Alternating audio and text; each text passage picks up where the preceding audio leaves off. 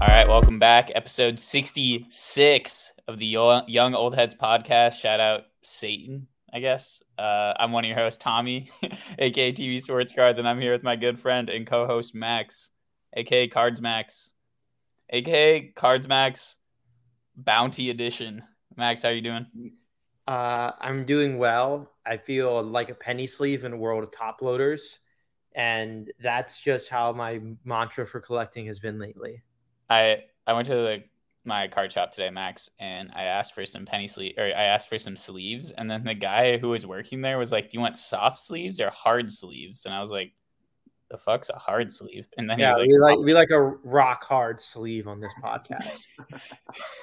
and Max, we're here this week with a friend of the program, to say the least, and probably the preeminent Photoshopper on Twitter, Alex, aka at SaratogaSlabs on Twitter and Instagram. Alex, how's it going? Good, Tommy, Max. Happy to be on. Long awaited.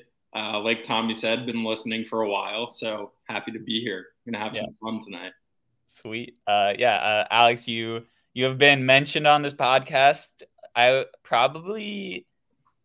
don't know about as many times as there are gold refractors in Topps Chrome. 50, I would say, about 50 times. Excluding gold waves. Excluding gold waves. Max, do you want to give people a little backstory on how you met Alex? How did I meet Alex? Oh, I think in the long days of April 2021, I DM'd at SaratogaSlabs complimenting his Bo Bichette Father's Day PSA 950 and how he has good taste of cardboard and how one day I'll maybe get to his level because he was slinging flagship parallels 50 and under, and me, the peon that I was, only slinging flagship golds of Bo Bichette himself. See, I think there was some banter before that too about Gleyber Torres in some way, shape, or form. Yeah, Alex is wearing his very nice blue on blue Yankees hat right now. It's so perfectly blue, you can almost not tell it's a Yankees hat. I didn't want to show it off tonight. Yeah, it's not the best time ever to be a Yankees fan. But as we all know, no one in the world has any sympathy for any Yankees fans. Sorry, guys. But Alex, do you want to give people a little lowdown on like what you collect?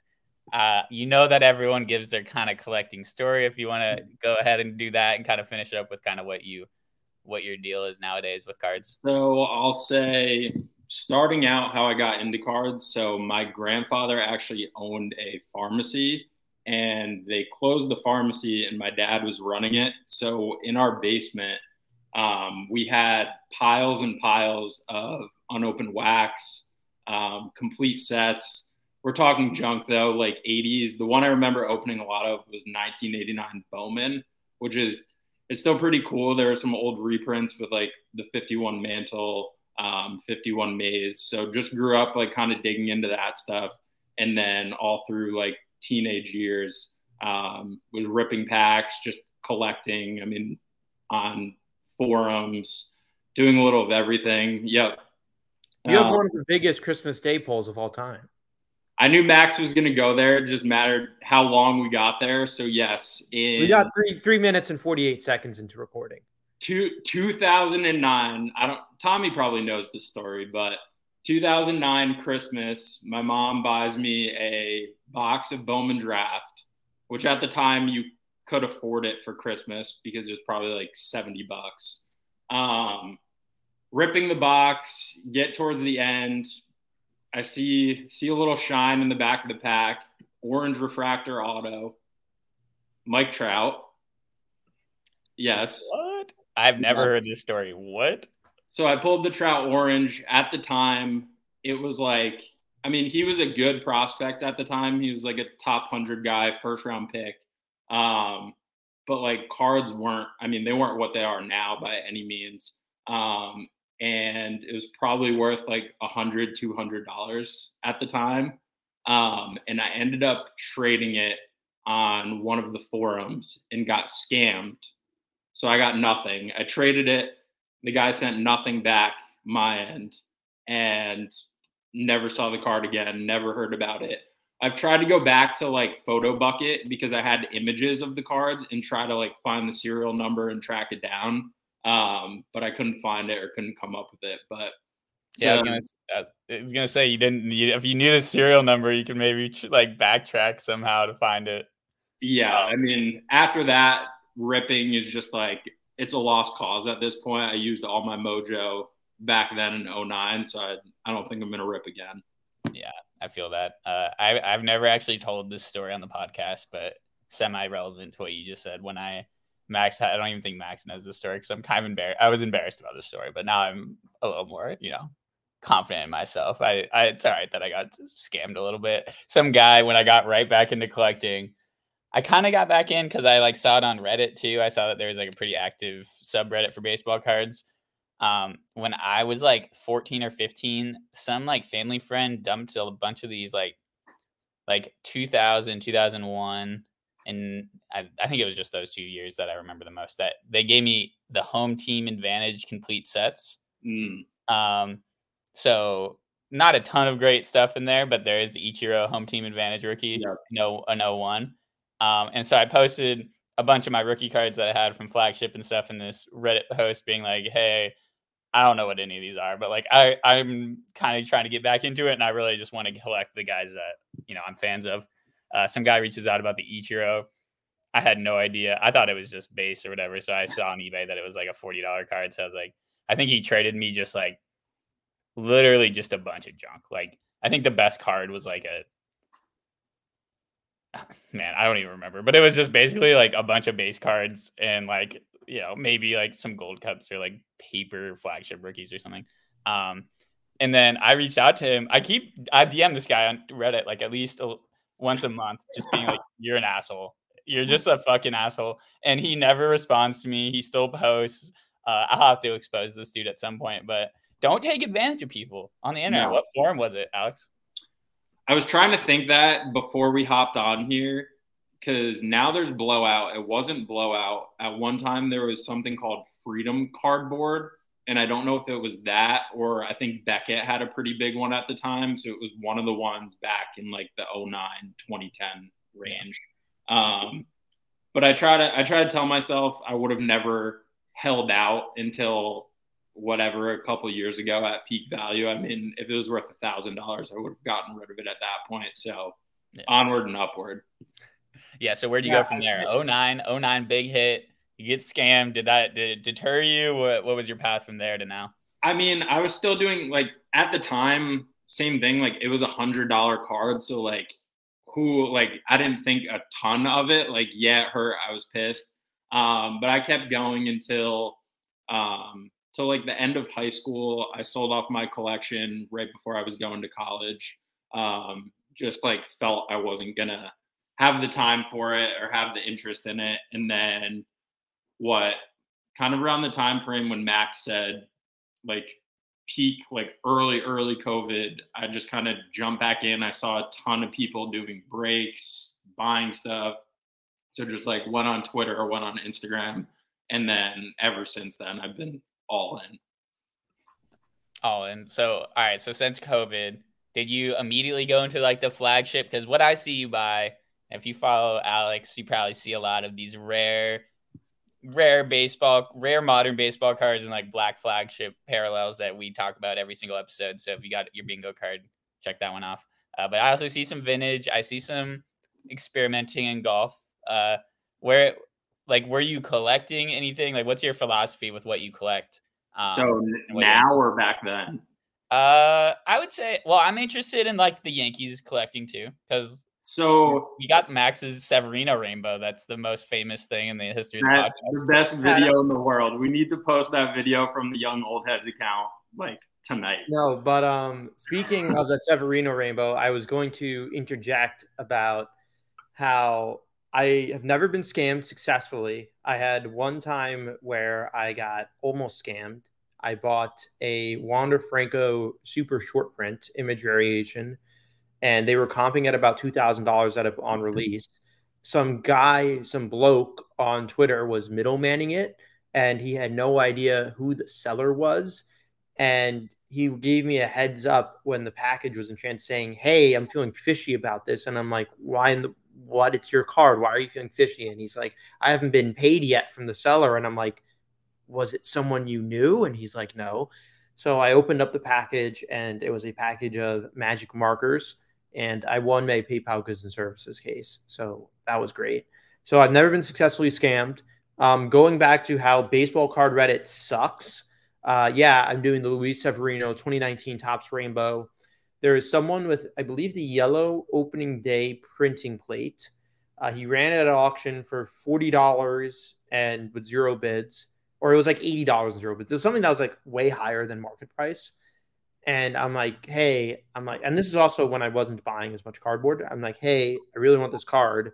Like, I have 50 of these. Let me buy it from you. But like, your asking prices is obscene. And he's like, no, his auction got zero bids because he had it really high. And he's like, no, I'll just keep it. It'll just keep going up. And I wanted to do a lot of figurative metaphors that I don't think listeners on this program would appreciate. But that one really hurt. Yeah. Well, all right. Back to Alex. I want to hear it because I know the 09 Yankees team is really deep important to you.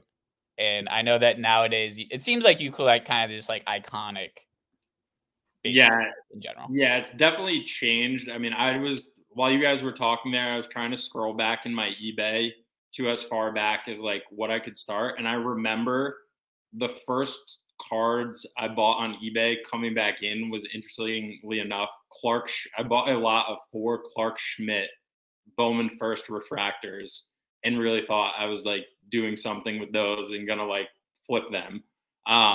Which I think I did end up making money on those somehow, some way. But it is really fun. I don't know if you guys do it, but just scrolling back on eBay and seeing what you paid for stuff or some of the crap that you bought over the years is fun. Oh yeah, for sure.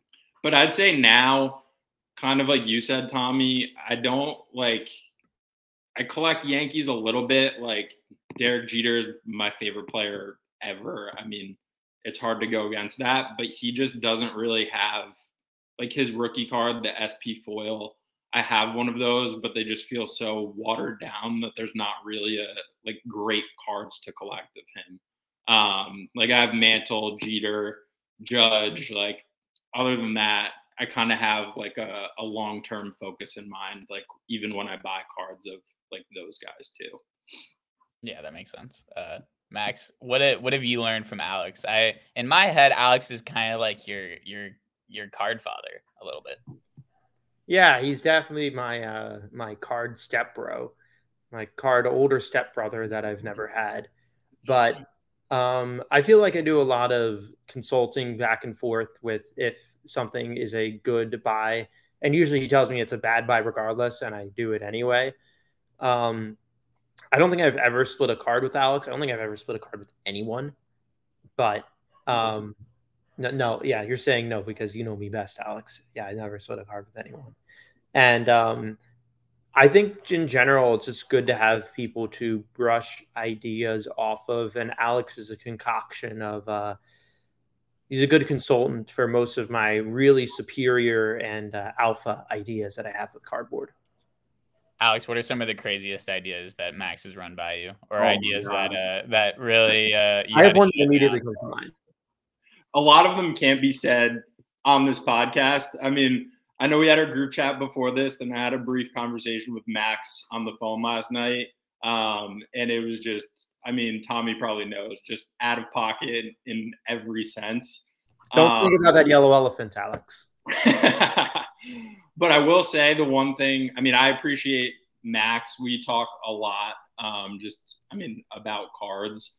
But I will say, I think I was the one that got him into vintage. And I told him specifically, like, just thinking of Max talking to the vintage dealers at shows is why I wanted him to get into vintage, because I wanted to go to a show and watch Max argue with vintage dealers about eye appeal, comps. I mean, anything you can imagine just sounded like fun. All the listeners of the Young Old Heads podcast, thank you for making that happen, because the stories that come out of the vintage deals at shows really keep the people coming back. I think. Yeah, I mean, there's some things like I brush off with Alex. I'm like, dude, you want to buy this like SGC Worldwide Gum Gouty Ruth? And he's like, it's like the it's the Canadian version. And I'm like, yeah, man, I know. And it's like, it's $40K. Do you have that money? And I'm like, dude, let's split it. We're gonna make money on it, man. And I feel like that's a good epitome of some of our discussions. And I was going to say, I think Max and I are the perfect give and take in that sense, because I think Max would buy literally anything and has the craziest, like most aggressive, outlandish ideas. And I'm fairly conservative about like everything. So I think I find myself being too conservative, and I think Max is a little too wild sometimes. So I think it balances out kind of overall. It's a good yin and yang thing. Is the mustache wild or no? It fits you.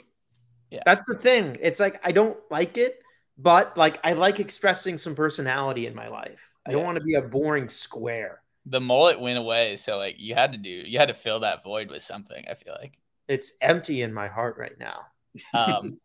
Speaking of making money, there's some big news. We all are obsessed with the hobby drama, I think, in some capacity, and love following what's going on. There is a big news thing where Topps came out and said that they fucked up with the Superfractors. I think people had already exposed them. I'm extremely skeptical that, I think they knew about this for a long time. But they said 95 of the Superfractors from Bowman Chrome had duplicates that were put out into packs. They put out a ton of high bounties, hence Cards Max Bounty Edition at the beginning of the podcast. There's been already some shenanigans. This is going to lead to a lot of shenanigans, I think. But I just want to hear you guys' thoughts on like what went down, any conspiracy theories you guys got going on, or if you're going to take advantage of this Bounty Gate situation. My favorite lease battle that I see is the person who bought the first Bowman of a Giants player who I don't recall offhand, and I believe he paid, was it 2,000, Tommy or Alex?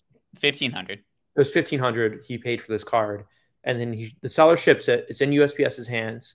It's announced this buyback, and this card has a $7,500 bounty on it. The seller pays $17 to intercept the package from USPS and have it returned back to them, and the buyer is furious. So I didn't even know that was a thing. I didn't even know you could intercept a package like that. Like what? You can intercept on USPS priority and higher. Yeah. All right. Well, Alex, what were your thoughts? Do you think that this is a conspiracy by fanatics to sell more Bowman Chrome and get people ripping it more, trying to get these bounties? Or do you think that what do you think? I'm not sure. I mean, based on the MVP buyback, I mean, who knows? But I've been reading a lot of what people are saying about it.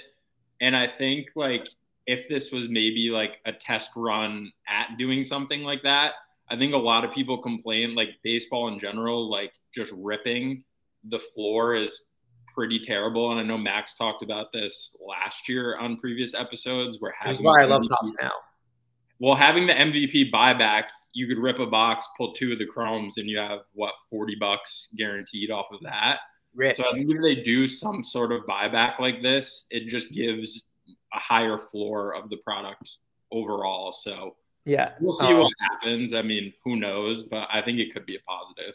Yeah, Max DeMarco has never been or attended a law school, but from my cursory quick readings of what I've seen, this is like, if it were intentional, it would highly violate several state lottery laws, which I think is why the Babe Ruth $250,000 Superfractor and the Jew Drones bounty, that's why they were technically through Dave and Adams. And this is fanatics putting the bounty on their own product, because I think once you do that past a certain allotment, that isn't like $20, which is why the MVP buybacks are okay or whatever. When you're doing a bounty this sizable and it's done intentionally for gambling reasons, there's probably a lot more regulations that have to go into play. So that makes me lean that this isn't intentional.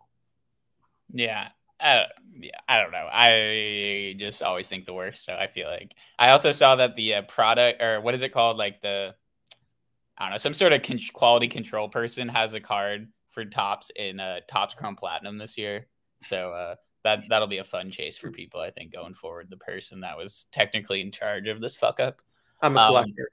Yes. I did see another thing this week, Max. I don't know if you guys saw this, but I guess the NFLPA lawsuit is like kind of null and void, or at least is going to go on for like a couple of years, and Panini's still going to be able to make football cards. Did you guys see that thread from I read it. I did not. Oh, well, anyway, I know, Alex, you don't really fuck with football cards, right? Not really.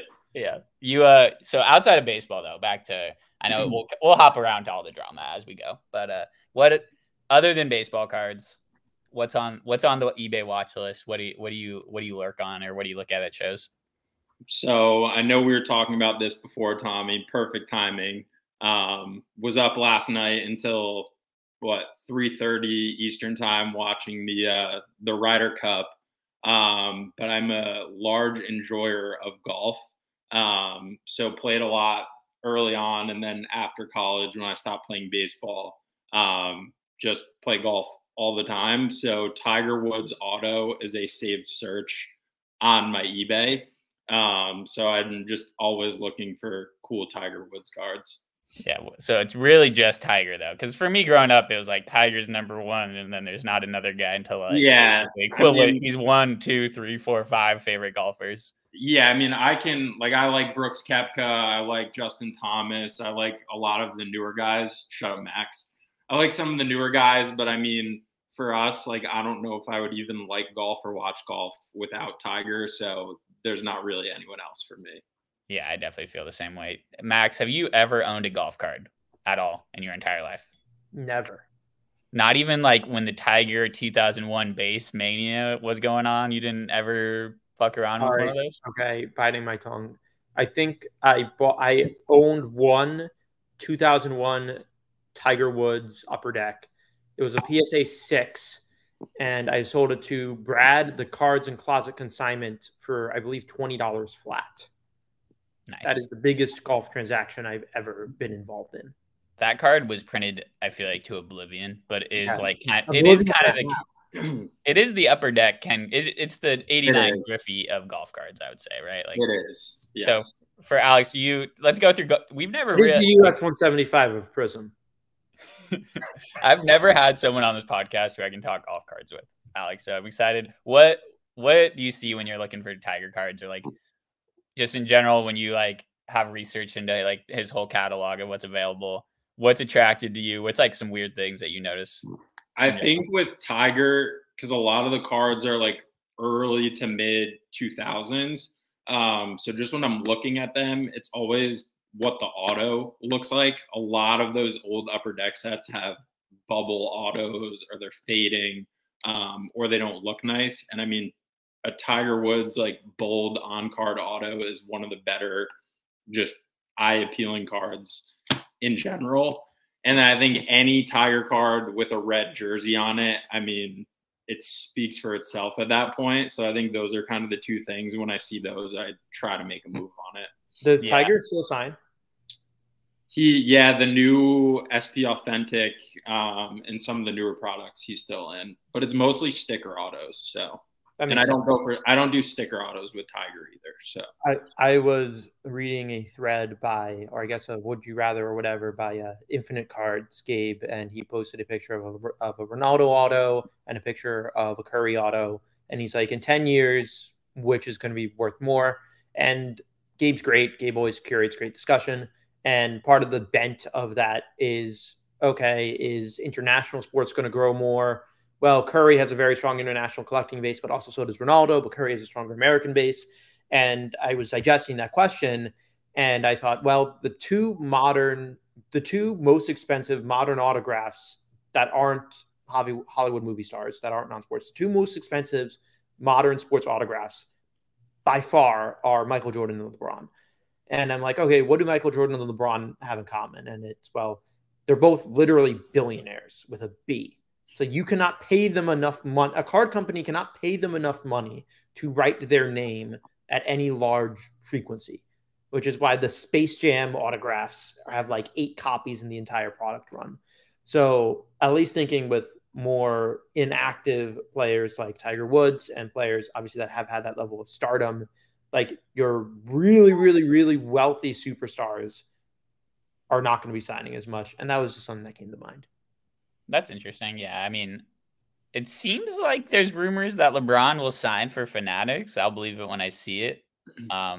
But no, I mean, I'm fascinated by the early 2000s golf sets. Upper Deck made golf sets in 2001, 2002, 2003, 2004, 2005, maybe 2006. But they ran into the problem where there's not enough rookies that come up. I think it's the same thing that's going to happen with F1. It's like there's not enough new blood every year to like justify chasing stuff. So, you can throw as much Tiger Woods autos as you want or whatever. I know in 03 Upper Deck golf, they had it was like win around to play with Tiger. Like all these sets were built completely around Tiger. The 01 sets I really love because of like it's the first relics, and they brought in all the legends too. Like they got Arnold Palmer, Jack Nicklaus, and they still have those guys in the modern products. But it's like, all right, where are these relics coming from now? Like, did these guys just play in like a pro-am or something, and then they use that jersey? Like, I feel like it would be way cooler if you could tie it back to a certain tournament or something. I don't know. There's more things, and I think Upper Deck does a decent job with it.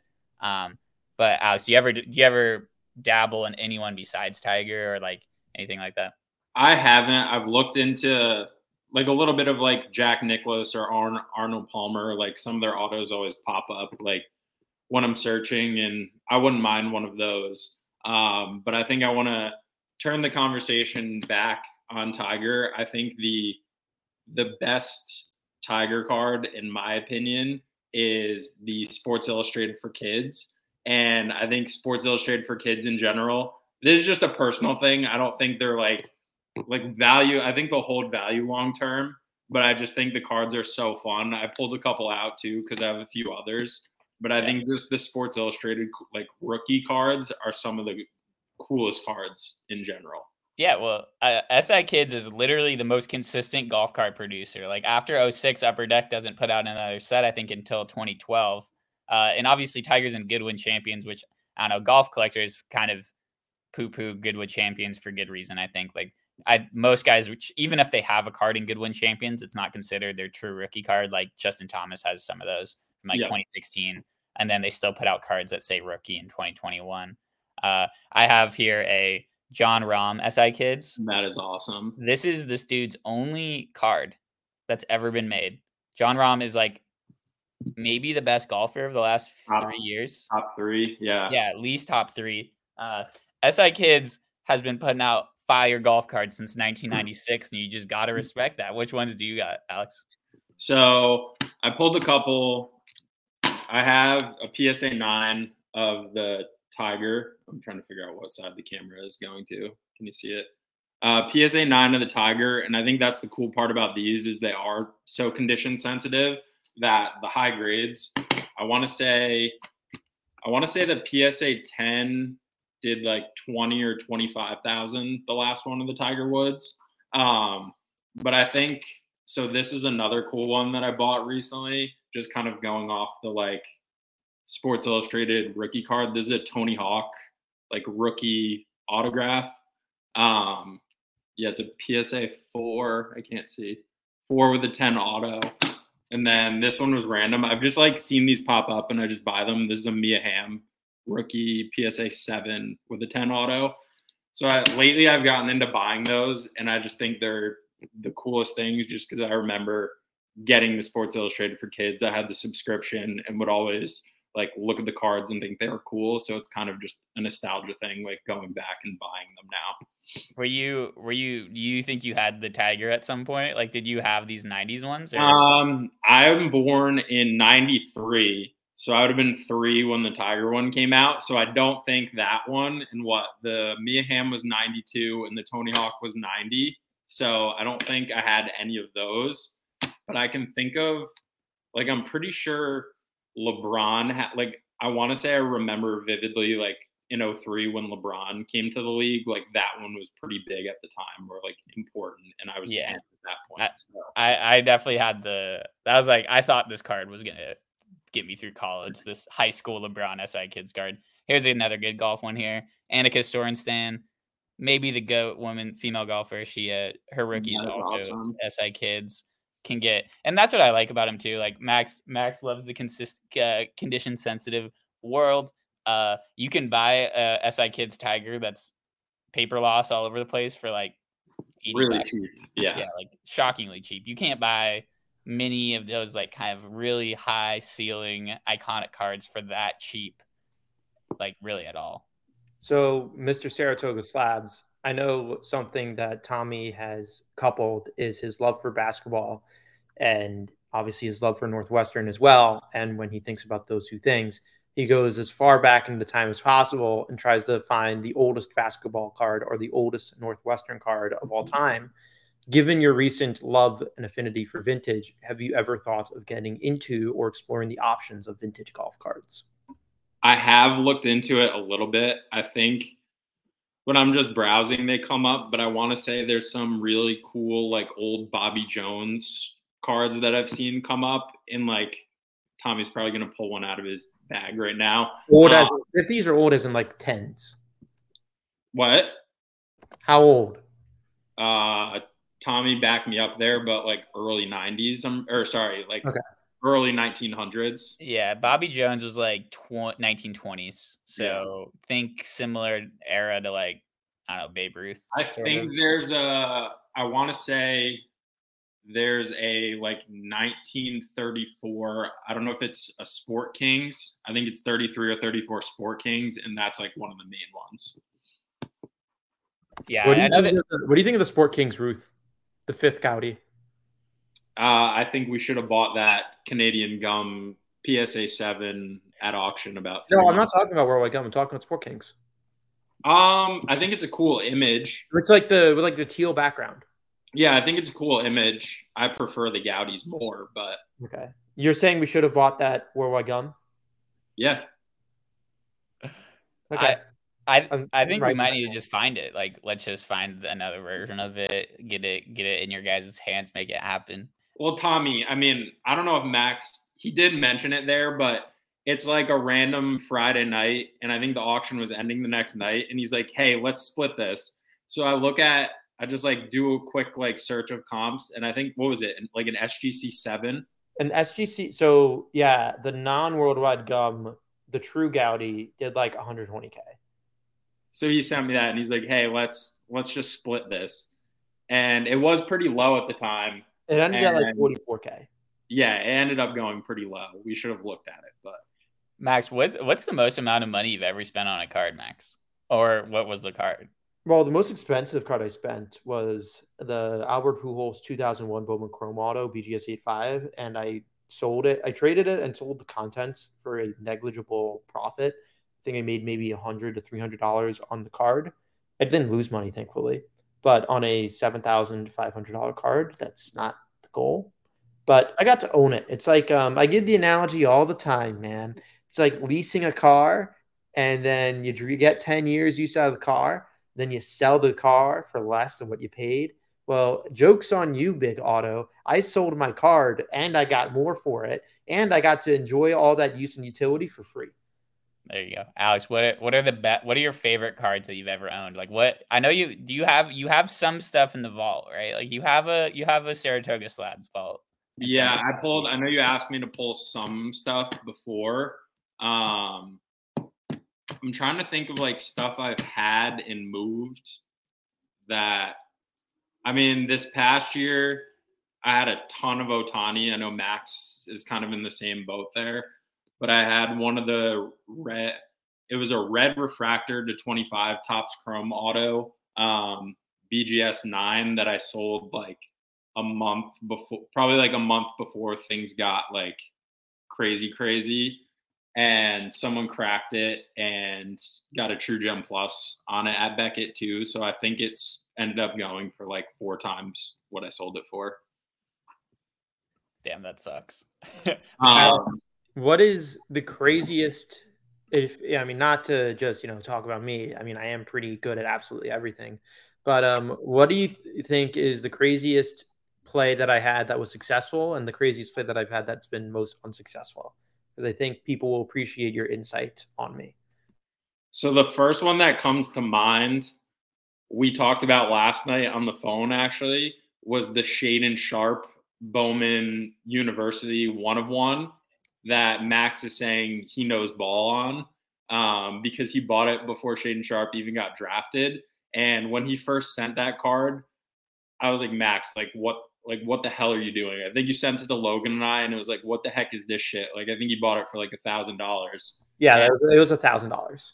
And then somehow, some way, Max always finds someone in North Korea or somewhere that pays his max tax for his car. Zero feedback buyer from Oregon. He attested that he was a lifelong Portland Trail Blazers fan since 1970. Paid $4,500 on it. That is one of the most iconic young old heads Instagram clips too. Is Max talking about how he made like $3,000 on the Shaden Sharp card that was absolutely the most pajama auto card of all time. Ridiculous. Yeah, I mean, I'm interested, Alex, in just you've listened to almost, I don't know if you've listened to every episode, but probably more episodes than anyone who's ever been on the podcast. What has been your favorite kind of overall themes or any evolutions that you've appreciated from the podcast in general? I mean, every week I tune in to listen to Max's pickups because he makes sure to let it be known and tell everyone what he bought that week. But I think just you never know what you're going to get every week. I know, Tommy, you're pretty consistent, but Max is a wild card. So I think that's the most interesting is what he's going to come up with. Yeah. But I think, like you said, what like really like got me going on cards early on was like flagship and flagship parallels. And I know you guys dive deep into Topps Black, all the other parallels. I think you guys did an episode on your favorite Topps parallels. So that's like the nerd in me comes out like when you guys are talking about that stuff. All right, give us some of your favorite sets of all time, baseball years, Topps. Favorite sets of all time. I think my number one, just now that I'm a vintage head with Max, but I think 1956 Topps in the mantle specifically, but all the other Hall of Famers. I mean, that set just has like everything that you like on a card other than them being horizontal. I think it just looks so nice. I'm a big fan of facsimile autographs on cards too. I don't know why. Growing up, I think that it just like looked cool. Like it looked like you had an autograph on the card. Like I think a lot of Bowman was like that. Yeah, I immediately think of those 2000. Yeah, so I think that's why I like it, and that set has it on there. So I think just stuff like that. They haven't done that in forever. I feel like on real. No, and I always thought it was so cool. I mean, I don't know. Do you guys like it, Max? I've kind of talked shit about facsimile autos before, but I did kind of like it growing up. Like my first basketball packs I ripped was like 2001 Fleer Tradition that had it, and I thought that was dope. Yeah, I'm thinking like, what is Yadier Molina's first Bowman, Max? Is that like 04? 2004. Yeah, like I'm thinking of like his Bowman, like those Bowman sets from like 04. Like that's something. Some of those Bowman times, like I remember doing Bowman back in that day with like Jason Hayward, Mike Moustakis, like I'm just thinking Fernando Martinez, BJ Upton. Like, it's crazy looking back now. Like I'm sure in 10 years we'll tell the story about like, oh, Ellie De La Cruz, like guys like that just had crazy hype and their cards are worth $5 now. Aristide. Yeah, I think just looking back at that stuff is really fun. What you collected during my favorite era of kind of the absolute Wild West of what a rookie card is era. What was your internal definition of a rookie card when you were a kid? Because I know for me it was like if I could look on the back of the card and this guy had not played a complete season yet in the MLB, I considered that was a rookie card to me. I think that checks out. I was thinking the same thing. I mean, you're back when we looked at the backs of cards. I think, like you said, if it was just if there was one line there and it was just major leagues, like that's a rookie card in my book. Yeah, I feel that. Yeah, if it has the minor league stat lines on the back, then it's a rookie card. Yes.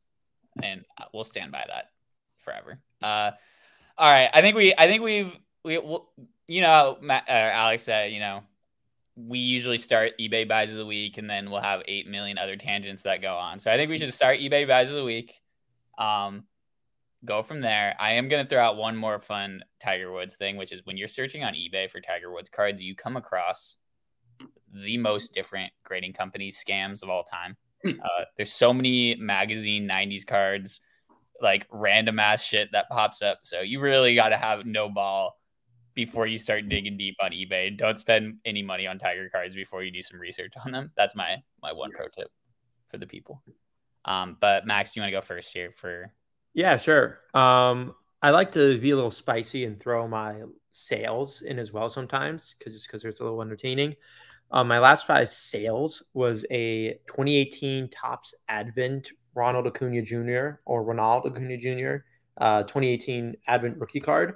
I want to say I bought that in the off season last year for like $20, and it took me about a year to sell it for $30, not including bubble mailer tracking. So I made like $3 on that. I sold a PSA 10 Tournament Titan Steph Curry 2009 rookie for $150 to the one person on Twitter saying that I was overpriced, and I sold it on eBay for my full sticker. Fuck you. I sold, this is a fun one, a Brooke Lopez green out of 5 select die cut. It sold immediately after the Damian Lillard trade was announced. So, and also green on green color match. For $34.99. Pretty Shout good. out whoever was sniping up Brooke Lopez cards after that trade went down. Mad respect. To feedback buyer. I sold a US 125 JJ Hardy 2013 green emerald for $1.95. Yeah, I'm rich. I bought a huge lot of green emerald 2013s for 25 cents each, and they've just been sitting on my eBay store. So maybe I made like $1 off that. That's a whole $1. That's a tenth of a burrito. And then aforementioned Paolo Banchero rookie royalty 1/1 platinum die cut, which I sold for $1,350 in a PSA authentic. Was that buyer in the United States of America? He was from China. It was a father buying a birthday present for their son. It's a nice father. Yeah, geez, my dad was buying me like fat packs of opening day. He wasn't buying you Paolo Banchero 1/1 rookies. Die cut rookies. Sticker auto rookies. Oh my god. All right, what did you buy though? You buy anything? Well, wait. Also, you went to a card show, right? At some point? Yeah, I went to one of my monthly card shows in the area. It was kind of ass, and not like a big juicy ass, like a flat, uneventful ass. Now, no fun. Hopefully we'll make my gas money back, because that's what the game all is. I have to plan my card show calendar soon. I want to go to the Hofstra show, my New York homecoming. I want to go to Chantilly in October, and I want to go to Dallas in November. I won't be going to the Toronto show because that show is lame. Damn. So you didn't buy anything at the show? It was just... Oh, no. I bought a Connor McDavid patch. I brought a Brandon Mayea Speckle auto, and I bought a Nikola Jokic player-worn RPA rookie rampage from Excalibur 2015. Fucking weird ass that was. Yeah. Well, that sucks. I kind of was hoping you would go to Toronto, because I've heard actually pretty good things about that show. Why one person in this chat is. You're going, Alex? Yes, I will be there. What are you traveling a little bit more now that yeah, we didn't really address the elephant in the room. I think it's been 4 weeks now that I started at PWCC as a sales rep. So I've been out to Oregon twice in the last 3 weeks, and then I was at the Philly show last week. And yeah, I'm going to Toronto. We're gonna have a booth there at the show in Toronto, which should be interesting. I've never gone to a different country technically for a show before. I know Max and I were talking about it last night. It's probably going to be a lot of hockey, TCG, like a little bit different than what I'm used to. It's going to be hockey, soccer, and Pokemon. Yeah. I know you're being a little bit of a Pokemon head now. I mean, I've told Max that's been one of the most fun parts of the job so far is just being exposed to like cards I've never even heard of or seen before. So I think it'll be cool to just talk to people and learn a bit about what they like. Yeah, I remember when I was at LEDX, we were deciding if we are gonna go to the Toronto show, and it definitely, I don't know, what I heard is that there's a lot of the big dealers, at least in Chicago, because Toronto's not crazy far from here. They were like, honestly, yeah, you get a lot of hockey cards, and if you're not into hockey, you might walk by a bunch of tables, but there's a lot of very reasonable priced guys who, you know, really don't want to have to sell shit to the US and ship it there, right, and are down to move stuff pretty relatively cheap compared to like US dealers who might be, you know, harping more on their eBay shop and stuff, being like, I can move it more on there. So I don't know, Max. I was kind of hoping you'd have the Office episode when they take their business trip up to, and then you fall in love with the concierge and everything. I was kind of hoping that would happen for you. Yeah, I like falling in love. Alex, all right, you're up. What does it mean to be a sales rep for PWCC? I truly don't know what that means, really. So I'd say a lot of my job is just reaching out to people that, anyone that has an account with PWCC, I'm working with. So reaching out, see if they're looking to buy anything, sell anything, helping them coordinate shipments into the vault. Some people just use the vault to store their items there insured. And there's no sales tax in Oregon. So a lot of people do buy stuff on eBay and send it there or just through our auctions. But it's been really cool so far. I've told Max a lot about it. Just talking to all different people. I have clients in Korea and Australia. Like there's people everywhere across the world that use PWCC. And I think it's just been awesome to learn the back end of PWCC and then just everything in the card world. So it's been fun. Yeah, that's very interesting. Are there any cool people that you can talk about and what they collect, or is this kind of confidential information? That's confidential, unfortunately. But there's definitely some fun stuff in there, to say the least.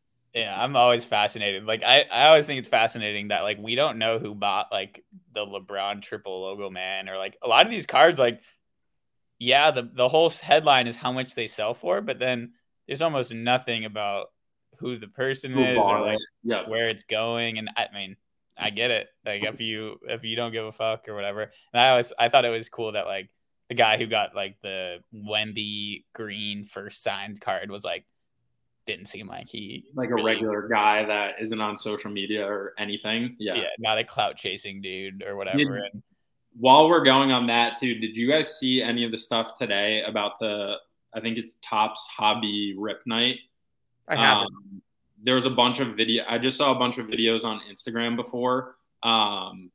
Jason Tatum was ripping packs at one of the card shops, Card Vault in Massachusetts. I think it's a big event tonight. I don't know what they were ripping, but I saw Tatum was there, and then Ruben was with Kevin Hart and Travis Scott and Tom Brady at a shop in New Jersey tonight. So I think they were just doing an event to get people out to do trade nights and rip packs, but it looked pretty crazy. That's nuts. I wish that there is another hobby shop besides Bridgeport Hobby that would have that in Chicago, because I just can't do it. But no, I don't know. As much hate as we can give, and I will give hate as it is deserving, I think there's cool event stuff that I think could be done in the hobby that PWCC always had some pretty cool booths. Like I think it's cool that like you get like when you go to a big show, you can see some of the best cards in the history of the world on display. Yeah, I like being able to go to a PWCC booth and seeing a tall, handsome Italian Yankees fan. So if someone who's listening to this podcast has some expensive cards, they should hit you up, right? If they're trying to sell them on PWCC.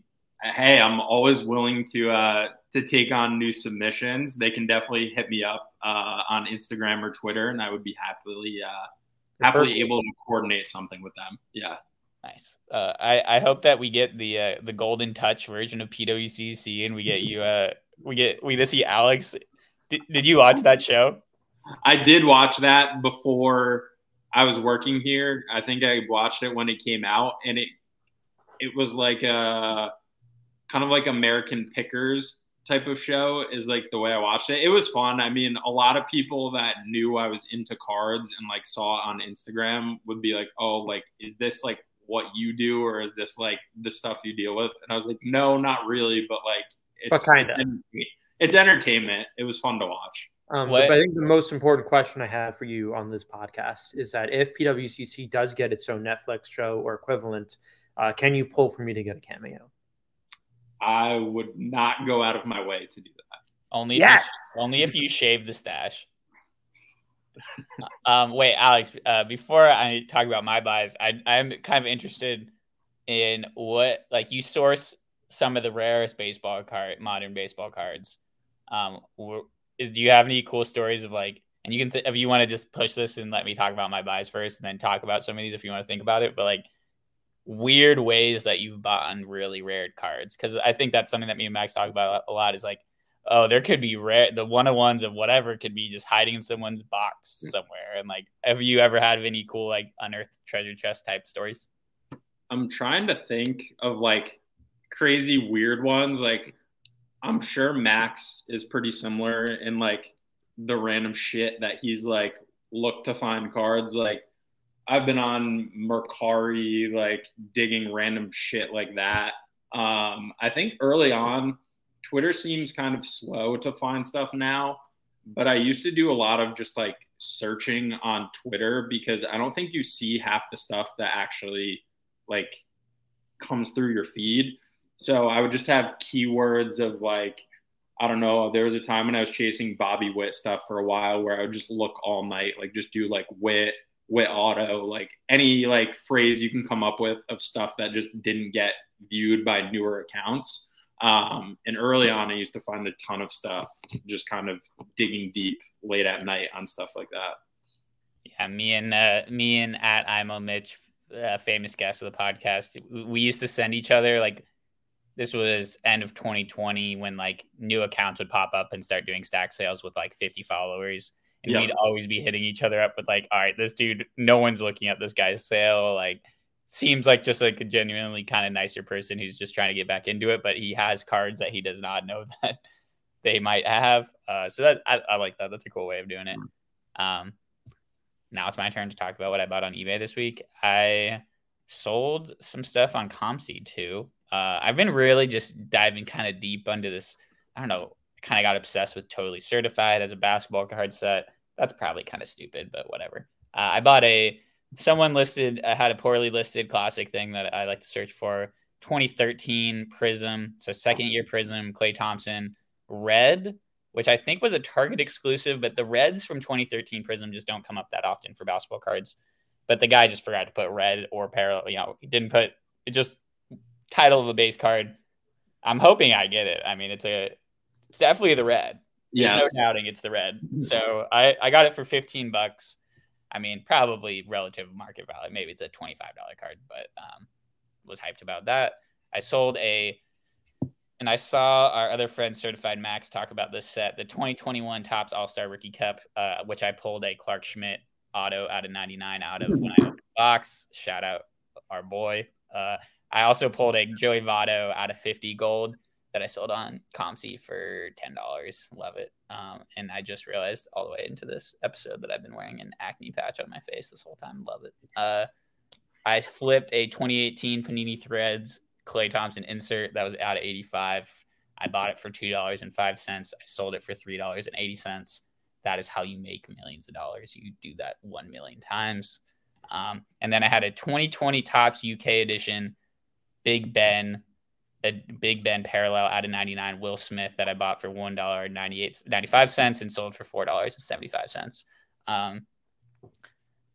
That was kind of my week. I've been really trying not to buy too many cards because of that Klay Thompson card that I splurged on last week. So kind of tame.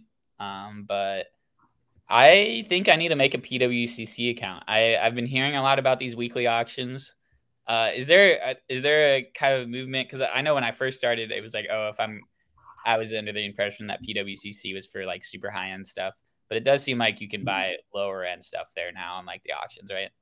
Yeah, there's definitely a mix of everything. And now, before I started working at PWCC, they didn't do raw cards at all. But now we partner with NBA, so they authenticate, because we only sell authenticated cards on the marketplace. So there's a lot more raw that's been getting into weekly auctions as well. And I think the nice thing too, like for you, Tommy, is you can just store some of them in your vault, like just stack up a box from a couple weeks and then send it all in one, so you don't have to pay shipping separately, because I know you do a lot of eBay buying with separate shipping. So I think that would be a nice benefit. I'd definitely check it out. No, never mind. Go, Max. One of the cooler niche of budget cards that I bought that I still haven't sold, that I bought just kind of because it was cool and because I was like, well, maybe I'll flip this, but like I didn't, and I just kind of own this because I never listed it. Yeah. So with that disclaimer, I bought a 2016 Topps Now Bryce Harper, which I believe is the 4th Topps Now card ever produced. It was number 4 on the 2016 checklist. And I bought that in a BGS 9 for, I believe, $11. So you get some interesting niche stuff on that platform for sometimes good prices. I was looking into, because I think 2016 was the first year of Topps Now. I was looking at some of those first playoff Topps Now cards because the Giants made the playoffs that year. So I was looking at like Connor Gillespie had a couple good hits. I was like, it's kind of a fun time capsule card. I think I bought one for like $8. I remember Julio Urias made his debut, and I was big into prospecting back then. And he debuted as, I believe, a 19-year-old and was a consensus top 2 pitching prospect. I forgot who the top 1 was at the time, but he was definitely the top pitching prospect. I remember asking my dad if I could buy it from Topps.com because I was so convinced that he was going to be such a big thing. And the novelty of Topps Now that you couldn't just get it in a pack, you had to buy it online. Yeah. Another card I got in the mail this week that I forgot to talk about, got this Buster Posey gold prism out of 10 from our friend Jason Dardick. I traded this. I've talked about this before, but I love. Is that an 8? It's a PSA 8. Yeah, I should have said that. I mean, Jason, professional grader, literal professional grader out here. I traded him a Topps Heritage Redemption Riley Green auto, whatever, the real one, blue ink. Jason was like, I saw this on Jason. I was like, honestly, dude, like, I don't know, you're my homie. He was like, I'm sending this Buster to PSA, but I'll trade it to you when I get it back. And so me thinking, Jason knows his card condition, thought I was going to be getting back like at least a PSA 9 Buster, but PSA 8, I'm cracking this shit easily. But I've talked about it before, but I mean, I think $8. I like fucking 8s. There's no way that this card even would have space for a logo. So I'm going to ignore Max's ridiculous comment there. But like even like 6s, I think they on lower end raw, I just like having the encapsulation. I think it's cool. Like I don't remember back in the day, I had like a horde. I had a little army of a Bo Bichette, had like a PSA 6 gold. I had a PSA 8 gold. And they were just all pretty professional grader. Max got a 6 on it. No, I bought them for cheap because they were damaged. Max, do you still have your Jazz Chisel and blacks? I do have my blacks. It might be. I mean, you never know. This could be the playoffs where you might need to move them. Yeah, or I could just own them forever. Going back to your earlier question, if I thought any cards were dumb that you bought, I think if we went back, I told you that those were dumb. Well, Max has my favorite Max tweet of all time is the one you brought up recently on the timeline again, Alex, which is the Shohei rookie debut black that he posts. He has the card. I think was it graded? I don't know, but you're like, I'm willing to trade this for similar Gleyber Torres cards. And I think the tweet's from like 2020, 2021. It was a Shohei Ohtani rookie debut black that I was offering to trade for a Gleyber Torres rookie debut black. And that's a classic also. Like, you thought that you could just post that card and someone would have the rookie debut black Gleyber Torres on Twitter. It's kind of funny. Yeah. Why wouldn't they? I mean, yeah, I thought I used to think that. I used to think you could just tweet out. I'm looking for this. One of the reasons why I made a Twitter in the first place was because I wanted to do every means possible to finish my 2019 Luis Severino rainbow. Yeah. And it's like I drove to every card shop in my hour-long radius just asking if they had the Memorial Day camo or the acetate of that Luis Severino 2019 card. Oh my God. And those card shop owners are like, fuck no. I don't even know half the cards that are in this shop right now. That's true. Alex, do you have any card shops that you appreciate or visit frequently? Or are you mostly just buying stuff online? Yeah, I have. Shout out. I'll give them the extra shout out too, because I know this is where my mom bought the box of the 2009 Bowman draft, but it's Finnegan Sports Cards in Albany, New York. Jeff has been there. I mean, since I can remember, I used to go there and just get my like usual tops or update box. He's been there forever, and he's my kind of go-to for supplies or whenever I want to rip a box, I go down there. Nice. How does it feel to be Cards full time? Great, Max. I wanted to be just like you. I have Oh, stop it. You're going to make my heart melt. Alex, I've seen you at racetracks before, at least posting pictures. Is there any dabbling in horse racing cards ever? So I don't know if there are. I would imagine there is some obscure card somewhere or giveaway of like Triple Crown horses or something of that nature. But interestingly enough, I'm not even really a horse guy at all. I like going for the social aspect. The track is like 10 minutes. The Saratoga racetrack, which my logo comes from, is like 10 minutes from where I live. And it's really just a fun social event during the summer where they run the horses there. So you're a social guy. Yes. Yes.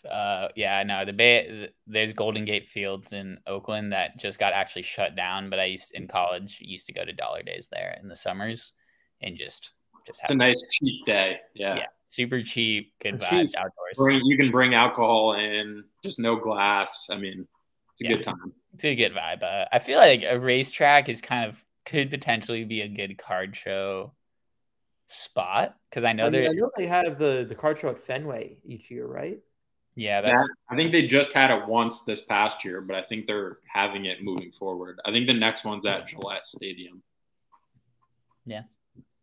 Alex, what are you excited about? Is there any modern like cards that come out this year that you buy? Are you done buying stuff that comes out, new stuff? I thought Max was going to say something. Okay, he put his hand up there. I mean, I think like if Anthony Volpe like blue chrome auto or like blue refractor just like falls in my lap, I would probably buy it. But I'm not like going out of my way or like going crazy to pay prices they are right now. But I think stuff like that, like if the right Yankee stuff just kind of like comes up, I'm always like interested in some capacity. So Jason Dominguez, is he the great hope that everyone thinks he is? I mean, it was pretty awesome. His first AB against Verlander in his whole career, hits a home run. Like, I don't know. I'm excited about it. I'm more excited about him than I think any other guy that's come up since 2020, at least. I think Volpe had a good year overall. I mean, if you look back, his batting average was awful, but he played good defense. He hit home runs. He slowed down on the stolen bases. But Dominguez coming up and did what he did was quite impressive. I think he got a little too overhyped when the Yankees first signed him. So I feel like no matter what he does, if he doesn't go out there and hit 40 home runs his first full year, it's going to be a disappointment. But I think he's going to be a solid player. Like, I think if he hits 265 with 25 or 30 home runs and plays center field, like, that's a damn good baseball player. Yeah, that's a win for at least as a fan of the team. I feel like the $500,000 Superfractor sale is just always going to haunt the card market for him, kind of. Exactly. I had one other question for you, which is why no cheap home runs? What's the backstory on you tweeting out every single Ronald Acuna home run saying no cheap? So that one kind of took off. I think I started it last year. Towards the end of the year, I think he was heating up or he was struggling for a while and not hitting home runs. But every time, so I have the MLB home run videos tweet notification. So I get every home run like in the league that happens, like a notification on my phone. So every time Acuna would hit a home run, I would click on it, watch it, and I would be like, holy shit, like he doesn't hit like any wall scrapers, like any cheap home runs. So he was just hitting bombs, and I would just tweet no cheap home runs. And then now every time he hits a home run, I tweet it, and people seem to like it every time. So I just kind of continued on with it. Who are some guys that hit a lot of cheap home runs since you have these notifications on and you see seemingly almost every home run that gets hit? I mean, I'll take a shot at my own team in my own stadium, but a lot of the teams that are the away team in Yankee Stadium, it seems like they always hurt the Yankees the most when they hit their little dinky home runs to right field or the right field corner. Yeah, and here on this podcast, we really love the home team. And we love the home team, right, Max? Yeah, we love the home team. Sports are a form of tribalism. And get healthy soon, Jason Dominguez. They totally don't have a existent financial position in you.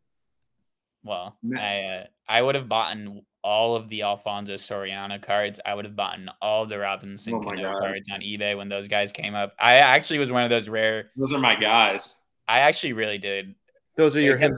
I hated the Red Sox so hard that I actually ended up kind of enjoying the Yankees and was rooting for them at least to beat the Red Sox every time that they would be on ESPN at 4:00 after I'd come home from school. So I don't know. I have at least a semi-soft spot in my heart. So, Tommy, speaking of that, you were talking about Yankees guys. So one of my favorite players ever growing up, which you might not like because of what happened when he went to your team, but Barry Zito was one of my favorite players to watch. Yes, one of my favorite players to watch ever. And I think it had to do with video games as much as like anything, because you could just throw his curveball in the video game and dominate. So are you a gamer, Alex? What? Are you a gamer? I have not played a video game in probably 4 or 5 years, but I did when I was younger, and a lot of MVP baseball. Barry Zito redeemed himself in the last playoff round. I think, was it the NLCS? I think he threw like his 8-inning master gem that earned him all like $75 million that we gave him for 8 years. So I have nothing but love in my heart for Barry Zito, and also just one of the coolest, most unique pitchers kind of all time. I don't think there's not really I don't know how he would do in the modern day baseball with he didn't throw hard. Yeah. No one pitches like him anymore. And I've been seeing a lot of interviews from like Trout and stuff talking about the evolution of baseball since he even started, and just how much faster guys are throwing and stuff is just, I don't know. It's kind of weird. Yes.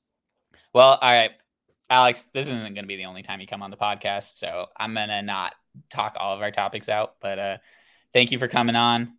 Really appreciate it. Make sure to follow Alex at SaratogaSlabs on Instagram, Twitter, not on TikTok yet. Not like Max making his. I'll leave it for Max. Yeah. But no, we appreciate you being who you are, doing what you do, and at least keeping Max in check a little bit. Max, that's all I gotta say. Max, you do the final words. What do you gotta say? Yeah, come on, Max. Big one here. If you get an injury, make sure to get a tattoo. There we go. All right. Have a good weekend, everyone.